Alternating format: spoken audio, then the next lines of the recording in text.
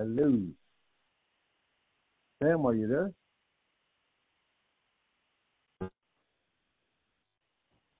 Hello. Are you there, Sam? Yes, sir. All right. Now, let's see if we can't get John on here.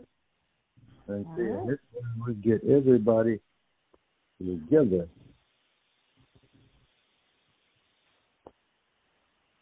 All right.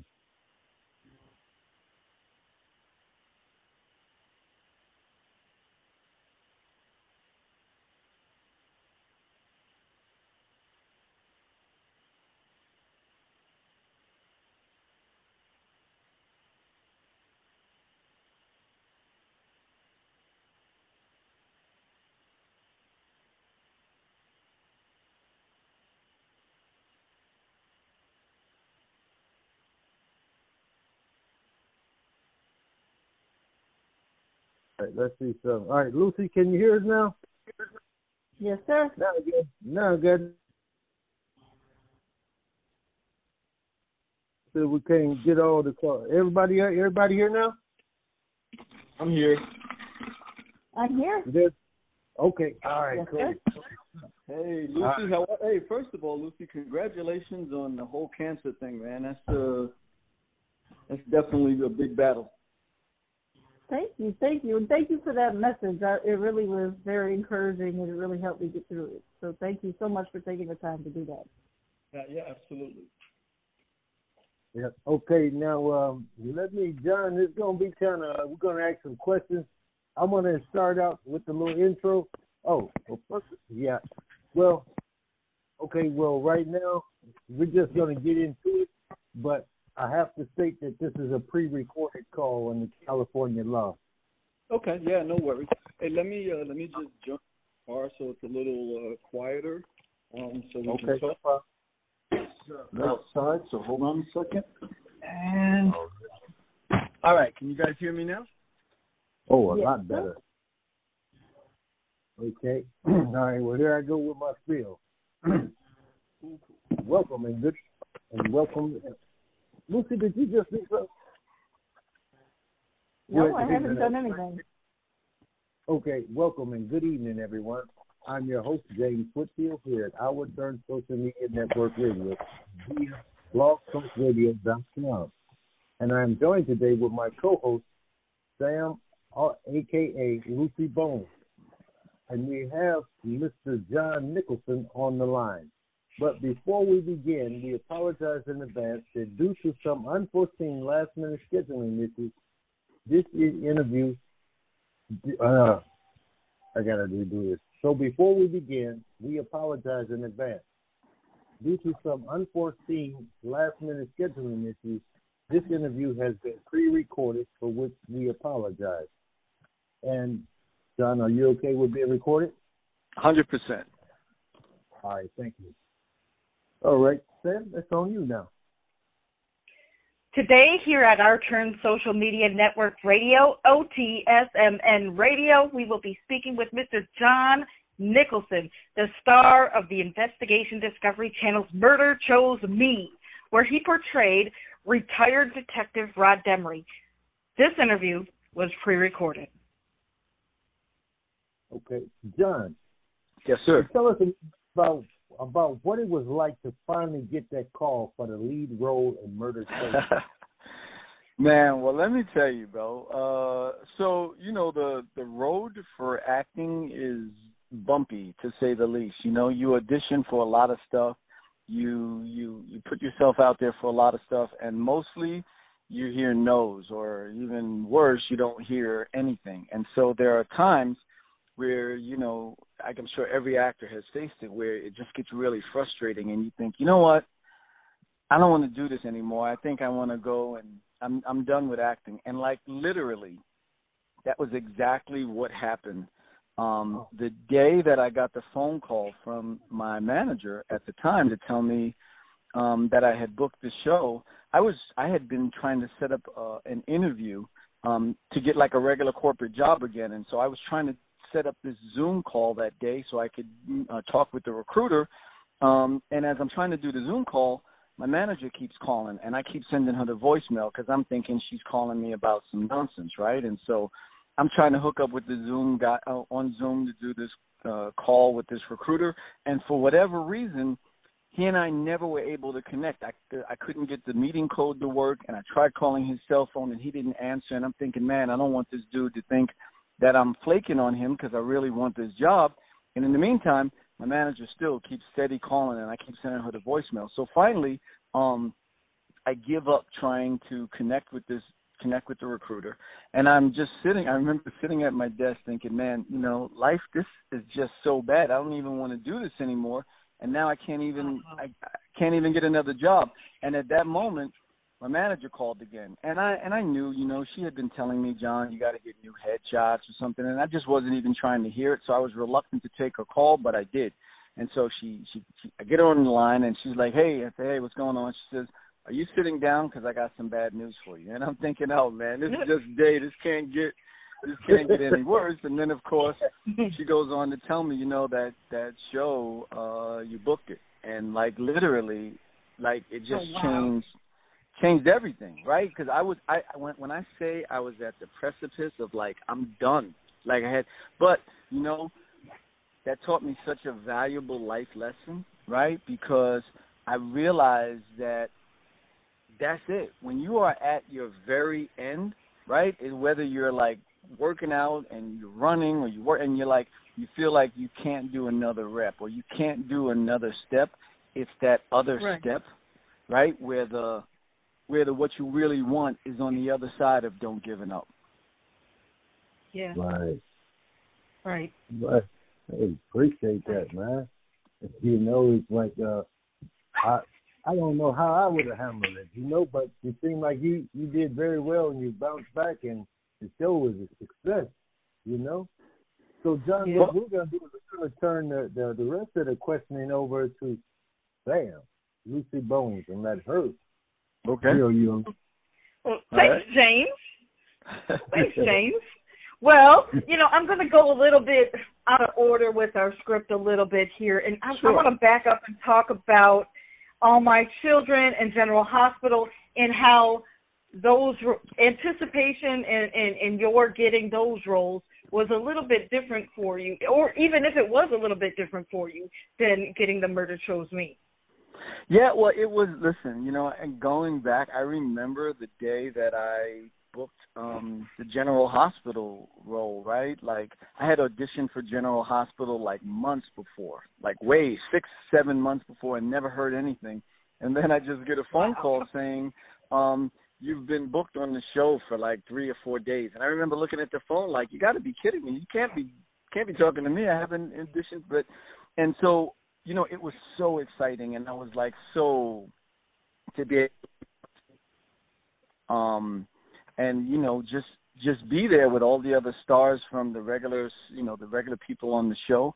And it made, and it made me realize, like, yeah, you know, I could do this, because I think part of it is like, if either one of you have ever played sports, like I played basketball growing up, right? And so you might think you're good, but you never really know if you're good until you step on the court with really good players, and then all of a sudden, you know pretty quickly if you're on the same competition level as them or not. And so being on the sets of General Hospital and All My Children, even though, you know, I was a guest star, I had a co-star role, and I wasn't a series regular, but it gave me the confidence to know, okay, cool, you know what, I'm only here for a couple of days, but I belong here just like everybody else does.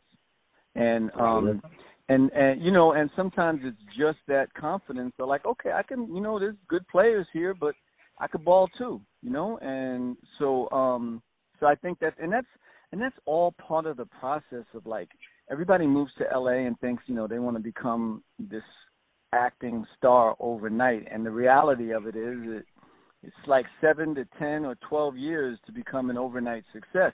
And in those years, what happens in those years are you have your will challenged and tested, because, you know, you're going to hear no a lot. And are you going to stick it out, or are you going to pack up and go back to your house?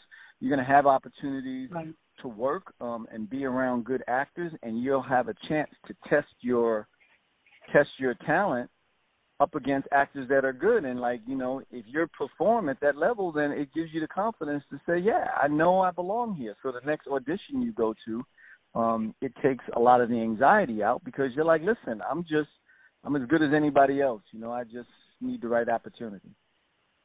Right. Sounds like it's a huge confidence builder. 100%. Because it really is. Because if you think about it, right, there's very few other careers where, you know, the premise is you're going to hear no 90 or 95% of the time, right? Like anything else in life, if you're trying to be a nurse and you hear no 95% of the time, maybe, you know, you might start to think nursing might not be for you, right? Because 95% of the people who start out to be nurses probably end up, you know, being nurses, not the other way around, where only 5% of them do or die or whatever. But you hear no so much that you have to learn to adapt to it pretty quick, because otherwise your ego suffers terribly, because you're gonna hear no most of the time. Yeah, John, I know that. You know, that's what I came home with a law degree and couldn't get a job as a lawyer in the law field. So after years of trying, I just got tired and learned filmmaking. You know, right. Started my nonprofit, you know, and things just kind of went from there. But I know how that goes. You know, to keep hearing no, and you just so you have to change up or you know, or stick it out. You know. But let's get back on. Yeah, I'm sorry. Yeah, I was going to say that it just really, it tests how much do you really want it, right? Because everybody says they want it, but not everybody really wants it. Yeah, and I heard it's really hard to break through, like, that elitist mindset of Hollywood. I mean, Hollywood has this, like, iron gate for a lot of people that I've heard gone out there and attempted to get roles and want to be a famous actor or actress or performer, and really they say it's like an iron curtain around that society. You know, I don't know if it's an iron curtain as much as it is, listen, there's a lot of damn talented people out here, right? Like, you'll see, you know, I've been in acting class with students that, you know, you guys have never seen on television or maybe seen briefly, and they're brilliant. They've just never had the right opportunities, right? Like, because it's, you know, you go to an audition and all of a sudden there's 20 guys in there that look very similar to you, because everybody fits the same general description of what they're looking for. And so, you know, out of those 20 guys, 15 of them might be brilliantly talented. So when you book it out here, right, 9 times out of 10, you've paid your dues and you're really good. Because if not, you wouldn't be in the room and you would have given up a long time ago. And I guess that's where the perseverance part comes in, right? Because it is hard. Like, if it wasn't hard, everybody would do it, right? Or anybody could do it. But I'm sure the same could be said about the NBA or the NFL. Or, you know, it's hard. And, you know, the higher up you go, the more talented people you're competing against. Right.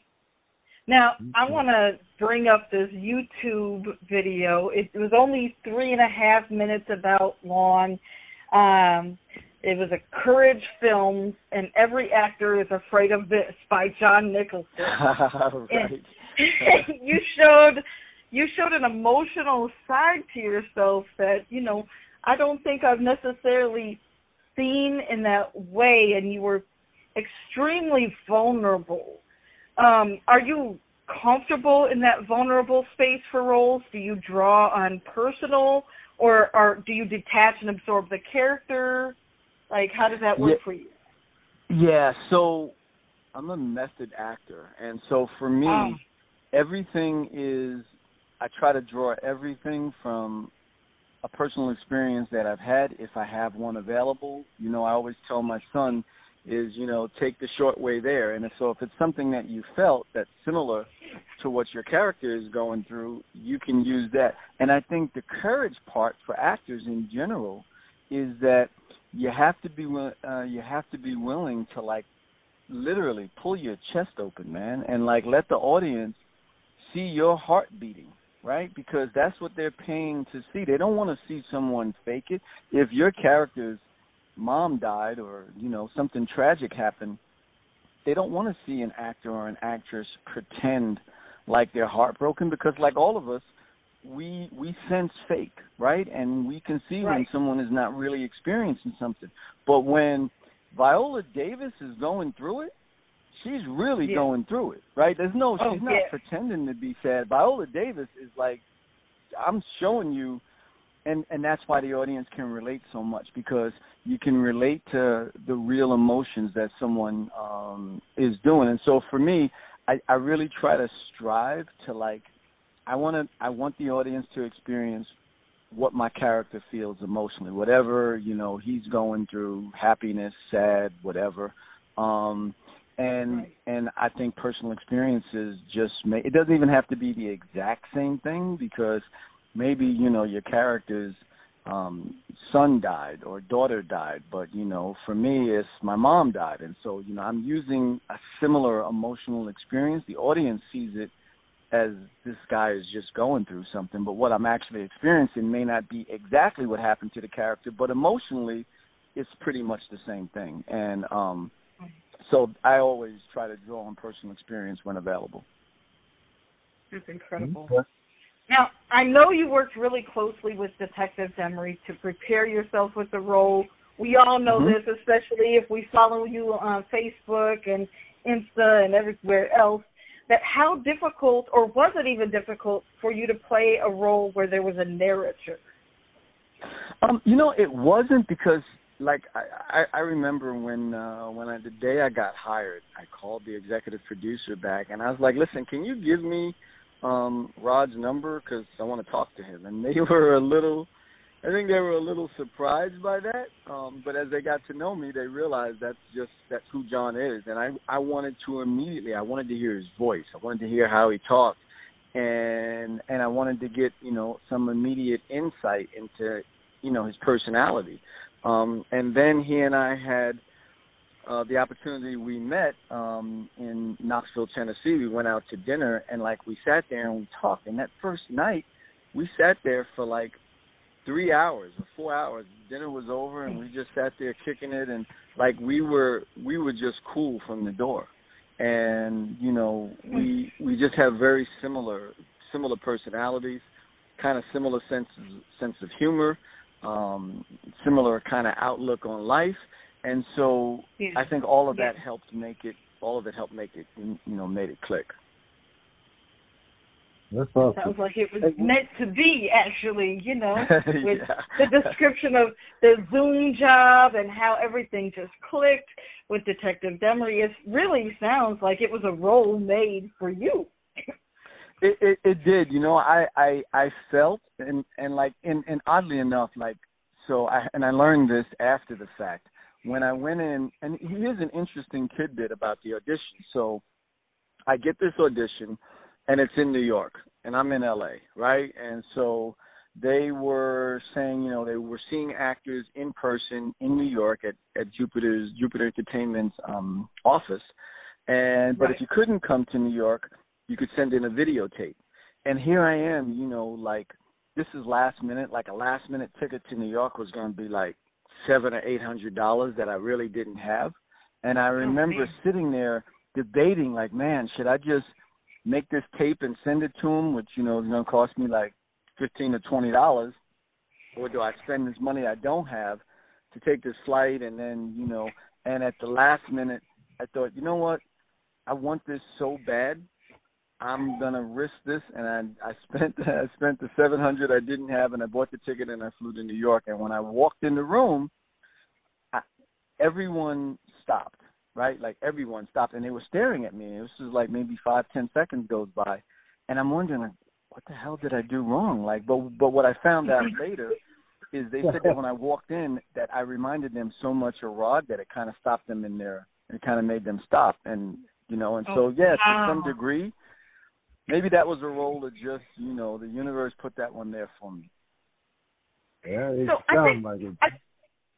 think I remember you saying something and posting some things about like your work with law enforcement as you prepared for the role.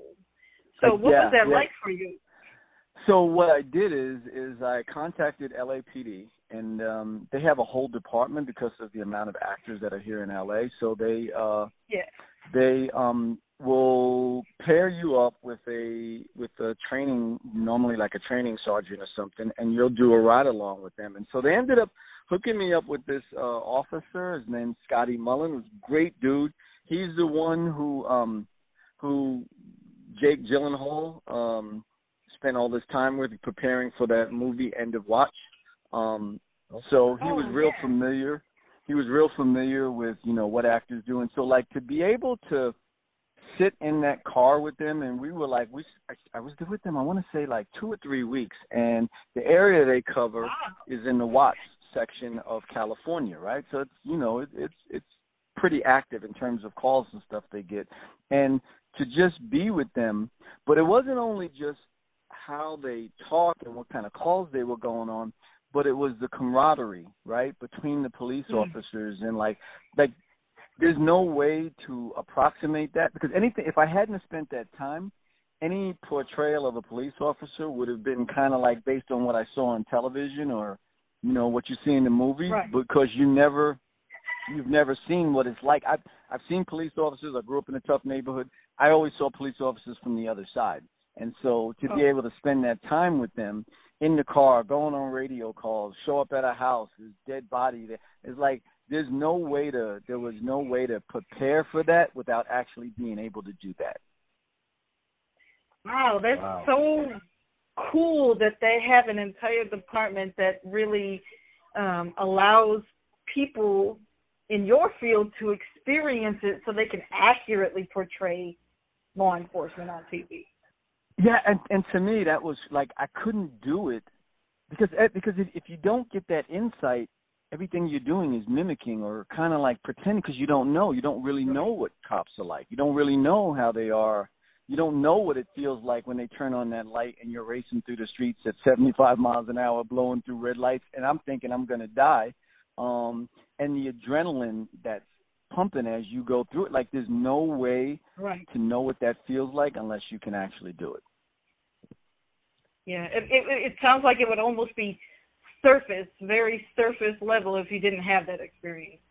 100%, because you would, like I said, you would just be going off of like what you see on, what you see on television, as opposed to being able to like experience that, internalize it, and then you're able to like make that part of your character, but from a real place.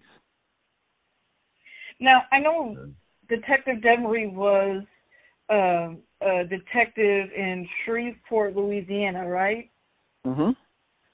So what made the location go to Knoxville, Tennessee? There's 2 reasons. Yeah. One is because Jupiter Entertainment, which is a production company, their corporate office is in Knoxville, and they have Jupiter does a ton of shows for ID. Like most of the hot shows on ID are usually Jupiter shows. And so because they shoot there so much, they have a great relationship with the Knoxville Police Department. So they get access to, if they need, because the other thing that a lot of people might not know is that every uniformed police officer you see on Murder Shows Me is actually a member of the Knoxville Police Department. So wow. So those are all, they're all real officers. The only people who are actors are like the actors that are like plainclothes detectives or whatever. But any police officer you see in a uniform on Murder Shows Me is an actual member of law enforcement. So think about the benefit of that, right? So you have like having free technical advisors on set, because anytime we were going to shoot something, the director, could turn to one of the officers and say, what would you guys do in this situation? Or like, so that it lends to the authenticity of whatever we're doing, because you've got the real cops who do this every day for a living right there to tell you, oh, no, we wouldn't do that, or we'd approach the house like this. And, again, that stuff, like being able to be around real police officers and, like, I was able to pick their brains and ask them questions was invaluable. Yeah, and it sounds like it was – go ahead, James. I'm sorry. No, I was saying it just sounds like it. Sounds like it was a very good learning experience, for you to perfect your craft and to play your role greatly. Now, James has pulled a quote from Detective Demery's summation of the cancellation of the popular show. Okay. Are you okay with me quoting it? Oh, yeah, please, for sure. Okay. He says, I gotta say, it wasn't going to last forever. There's a finite amount of cases, and I ran out of cases. I appreciate the love, and I'm still amazed that my life and career were even considered for public consumption. Two incredible things came of the project. One, my mother, an anonymous 21-year-old girl who otherwise would have been forgotten, had her story of domestic violence and murder told all over the world, told by her baby boy. Two, the stories of victims in a small corner of the world, Shreveport, Louisiana, were mourned for and acknowledged in 120 countries around the world. Thank you all for supporting not only me, but all that contributed in the show's tremendous success. My thanks and prayers for continued courage and protection of those still policing. Godspeed to those lost in the line of duty. That sounds so much like Rod. If you know him, that sounds so much like him. Like I could have heard that quote and you wouldn't have told me who said it, and I would have known that was something Rod would have said. Now, I know you guys a lot alike. Is there anything in there that you might have said different, or any kind of sentiment that you might add to it? No, because I think one of the things that, doing one of the last episode of season 1 was the story about where Rod investigated his mom's murder, who had literally gone unsolved from 20 or 30 or 40 years earlier. He went back in and looked at the case and was able to figure out exactly what happened. And he's right. He was able to bring his mom's story of domestic violence to people all around the world. And there was so many phone calls, and not phone calls, but tweets and messages and Instagram messages and Facebook messages I got from fans all over the world that, they could totally relate. Someone they knew was a victim of domestic violence, and that case was never solved. And so they really had an opportunity, they had an opportunity to be able to feel camaraderie with Rod because he knows what they went through, right? He has an understanding about what they went through. And the same goes for the victims. I had a chance to meet a couple of the actual people who the stories were about. And it was amazing. This woman's, first episode of season 1, this 18-year-old pregnant girl was murdered. And she, I think she was 6 or 7 months pregnant. And I actually had a chance to meet her actual mother. And, just seeing her and understanding the grief and the grieving that she went through during that time, it made it all so much more real. Now, John, John, isn't that their first segment? Isn't that the young girl? Wasn't she pregnant or something? Yeah, she was. She was 6 or 7 months pregnant, and she was murdered by her boyfriend and left in a pond. Right. I remember that. That was the very first show, if I'm not mistaken. Yeah. And I know you've also made yourself very accessible to fans, especially on Facebook. I remember reading several posts from people who said, "Oh, my sister's episode is on tonight," or so-and-so's episode, "Oh, that involved my family." And the outpouring of support from those who follow the program just showered love on the victims' families. And I found that very almost comforting in a way. Yeah, it's amazing, and we have there's a fan page on Facebook for Murder Chose Me fan page, and there's a number of family members of victims that, we were highlighted on our show, and they're part of the fan page, and they have been among the most supportive people about, because I really think the production company went out of their way to portray their stories of what happened in a very humanistic way, in a way that like absolutely showed, you know, what that family really went through. Because when someone's murdered, it changes. I mean, when someone dies, in general, it changes everything. But when someone is murdered, you know, senselessly, it changes those family members forever, and they're right. never, you know, they're never the same. No. Yes, it does. So I wonder how you process the cancellation of the show. if you knew ahead of time it was coming, and the ratings were extremely good, and yes. you know, this is James's line. It's like taking a line out of the comedy movie Major Payne. But John, there's no more bad guys left. You killed them all. So just as you and Detective Demery solved all of his unsolved murder cases in his caseload, you know, it kind of came to that climax of closing the show down as well. Well, it's two things. One, I don't think it was so much that Rod actually ran out of cases. It's just that the network has pretty specific criteria about what kind of cases they would show. So he had a bunch of cases, not necessarily cases that fit within the framework of what they wanted to show. So and I think right. that's where the dilemma came out, because he definitely had other cases. It's just not cases that fit into what the network was, their criteria is.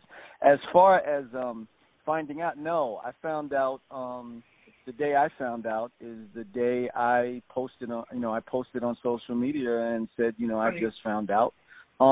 So, you know, it's like anything else, right? Like anybody who's ever had a job and then you find out that, you know, your company went out of business or you're getting laid off, it ain't a great feeling. I mean, you know, and you go through some emotional, you know, angst, right? Because first of all, most actors I know, a lot of them are out of work. And so, you know, to be able to say, you know, you've been a working actor for 3 years on a show, it feels good. So, you know, it was disappointing, right? But I also understand that it's a business, right? And then I also recognize no matter how long the show went on, 2 seasons, 3 seasons, 7 seasons, every show that has ever come on TV goes off TV, right? Like at some point, the show eventually, does get canceled. Yeah, MASH, Friends, doesn't matter. At some point, there is like that final episode, and whenever that final episode comes, it probably never feels good because you end up spending, and I spent so much time working with the production crew and the director and the producers, and, you know, just it was like they had become extensions of my family. And, you know, I had started like, you know, this kind of second life because half the year I was spending in Knoxville shooting. So, you know, and then all of a sudden that's just gone. And I think, you know, you take some moments to reflect. And for me, I decided that what I'm going to do, I'm going to focus on the fact that it was an amazing opportunity. And I had an unbelievable time doing it. I met a bunch of amazing people. I came in contact with people that I would have never had a chance to. I had an opportunity to be blessed enough to have my work seen around the world, right? There were people in countries that I didn't even know the show was in, and I'm getting text messages from, you know, Cote d'Ivoire in Africa or, you know, Kenya, Saudi Arabia, and they're like, yo, I'm a fan of your show. So I'm like, even though it got canceled, far and away, it was an absolute blessing, and I'm better and thankful for it. And you know, as my mom would tell me, you know, like literally, it sounds a little corny, but it's 100% true. You know, doors close and doors open, right? And so one door closes, and that opens up the possibility for other stuff. That is true. Is there still a Murder Chose Me cruise in the mix? There was one that was supposed to be coming up in 2021 until, of course, the whole COVID-19 thing happened, and the cruise industry has kind of gone out the window. So I don't know how that's going, but there was absolutely a Murder Chose Me cruise. I guess it was along with like Murder Chose Me and Homicide Hunter and one of the other shows, and we were all gonna do this cruise together. So fans could come on and, you know, hang out with me and Joe Kenda and Rod and but I don't know. That whole thing has been kind of thrown up in the air just with, the uncertainty of COVID-19. Now, speaking of COVID-19, how has it changed? I know a lot of, the reality shows, the big reality shows, and a lot of other shows have stopped production. Everybody's on furlough. How do you think it's changed the craft, if any? Well, I think this is the big unknown. I don't think anyone really knows, right? Because you can have the camera person or the sound person with face mask on, but how do you? Actors can't do that because the whole thing is intimacy and being close and talking with someone else. So you can't really do that. So I think I know the people at SAG, Screen Actors Guild, are trying to figure out what protocols are going to be safe for people to work on, because even something as simple as saying, okay, well, we'll test everyone when they show up to set, right, and take everyone's temperature or whatever. Okay, cool. 35% of people are asymptomatic, so even by giving them a temperature test, you're still not going to catch everyone. And then once people leave set and go home, now they have an opportunity to possibly get infected, and the next day they come back to work, they might be infected. Or sometimes there's a lag time between infection and when people are symptomatic. So I don't know how that is all going to work out until a vaccine comes out, or I just don't know. I know one of the things that I heard at Tyler Perry Studios, he has this whole compound in Atlanta where I guess there's living quarters and everything. So for his shows, I've heard what they're doing is they're bringing the actors in, they're testing everybody once they get there, and then everyone has to stay in the compound until the shoot is done. And you have your meals there, you sleep, right, and then after the shooting is done, then you go home, and that lessens the chance of people being able to, go back to their hotel and go out to dinner and get infected, and then come back the next day. And so I don't know that every production can do that. Clearly, they probably can't. But that's at least one of the solutions that's going on. But ultimately, I don't think we know. I think that's the big unknown. Yep. Wow. That's really intense. And I respect that opportunity Mr. Perry has for his productions, because he's giving people a chance in all this mess to still eat, so and still make some money. So that's incredible, because it's hard to do right now. I know. Go ahead. I'm sorry. No, I was just going to say, because LA has been shut down for months. Yeah. And I know you were starting to work on some other projects, because you were kind of dropping little hints on Facebook about some other things you were getting into. Are you able to comment or give us little clues on what might be coming up for you? Well, I don't even know where things are now, but one of my friends, Amanda Henn, is a producer. She owns Mother Hen Productions, and so she and I had been talking about collaborating on a couple of different projects, and one of them was a pilot, a television series pilot, kind of loosely based off of the relationship I have with my son. And I was really excited. I was really, really, really excited about the possibility of doing that. And so that whole thing has kind of been put on hold, and I'm hoping that once all the smoke clears, we could kind of get back to working on that. And then there was another project that a film that she's producing, and she had offered, she's going to shoot in Atlanta, and she had offered roles to both my son Phoenix and I. And so we were excited because the movie was supposed to start shooting in the spring, and of course, obviously, COVID-19, that went out the window. So I don't know what the status of that is going to be. So, there were some things that I was really looking forward to, especially being able to work on the project with my son, and those things just all kind of got on hold. But who knows, maybe sometimes not getting what you think you want at the time is the best blessing of all, because you don't really know, how things are going to turn out. Right. I really hope that those get back on track as soon as COVID provides an opportunity to do that, because I definitely would watch it. It sounds very interesting to me. You guys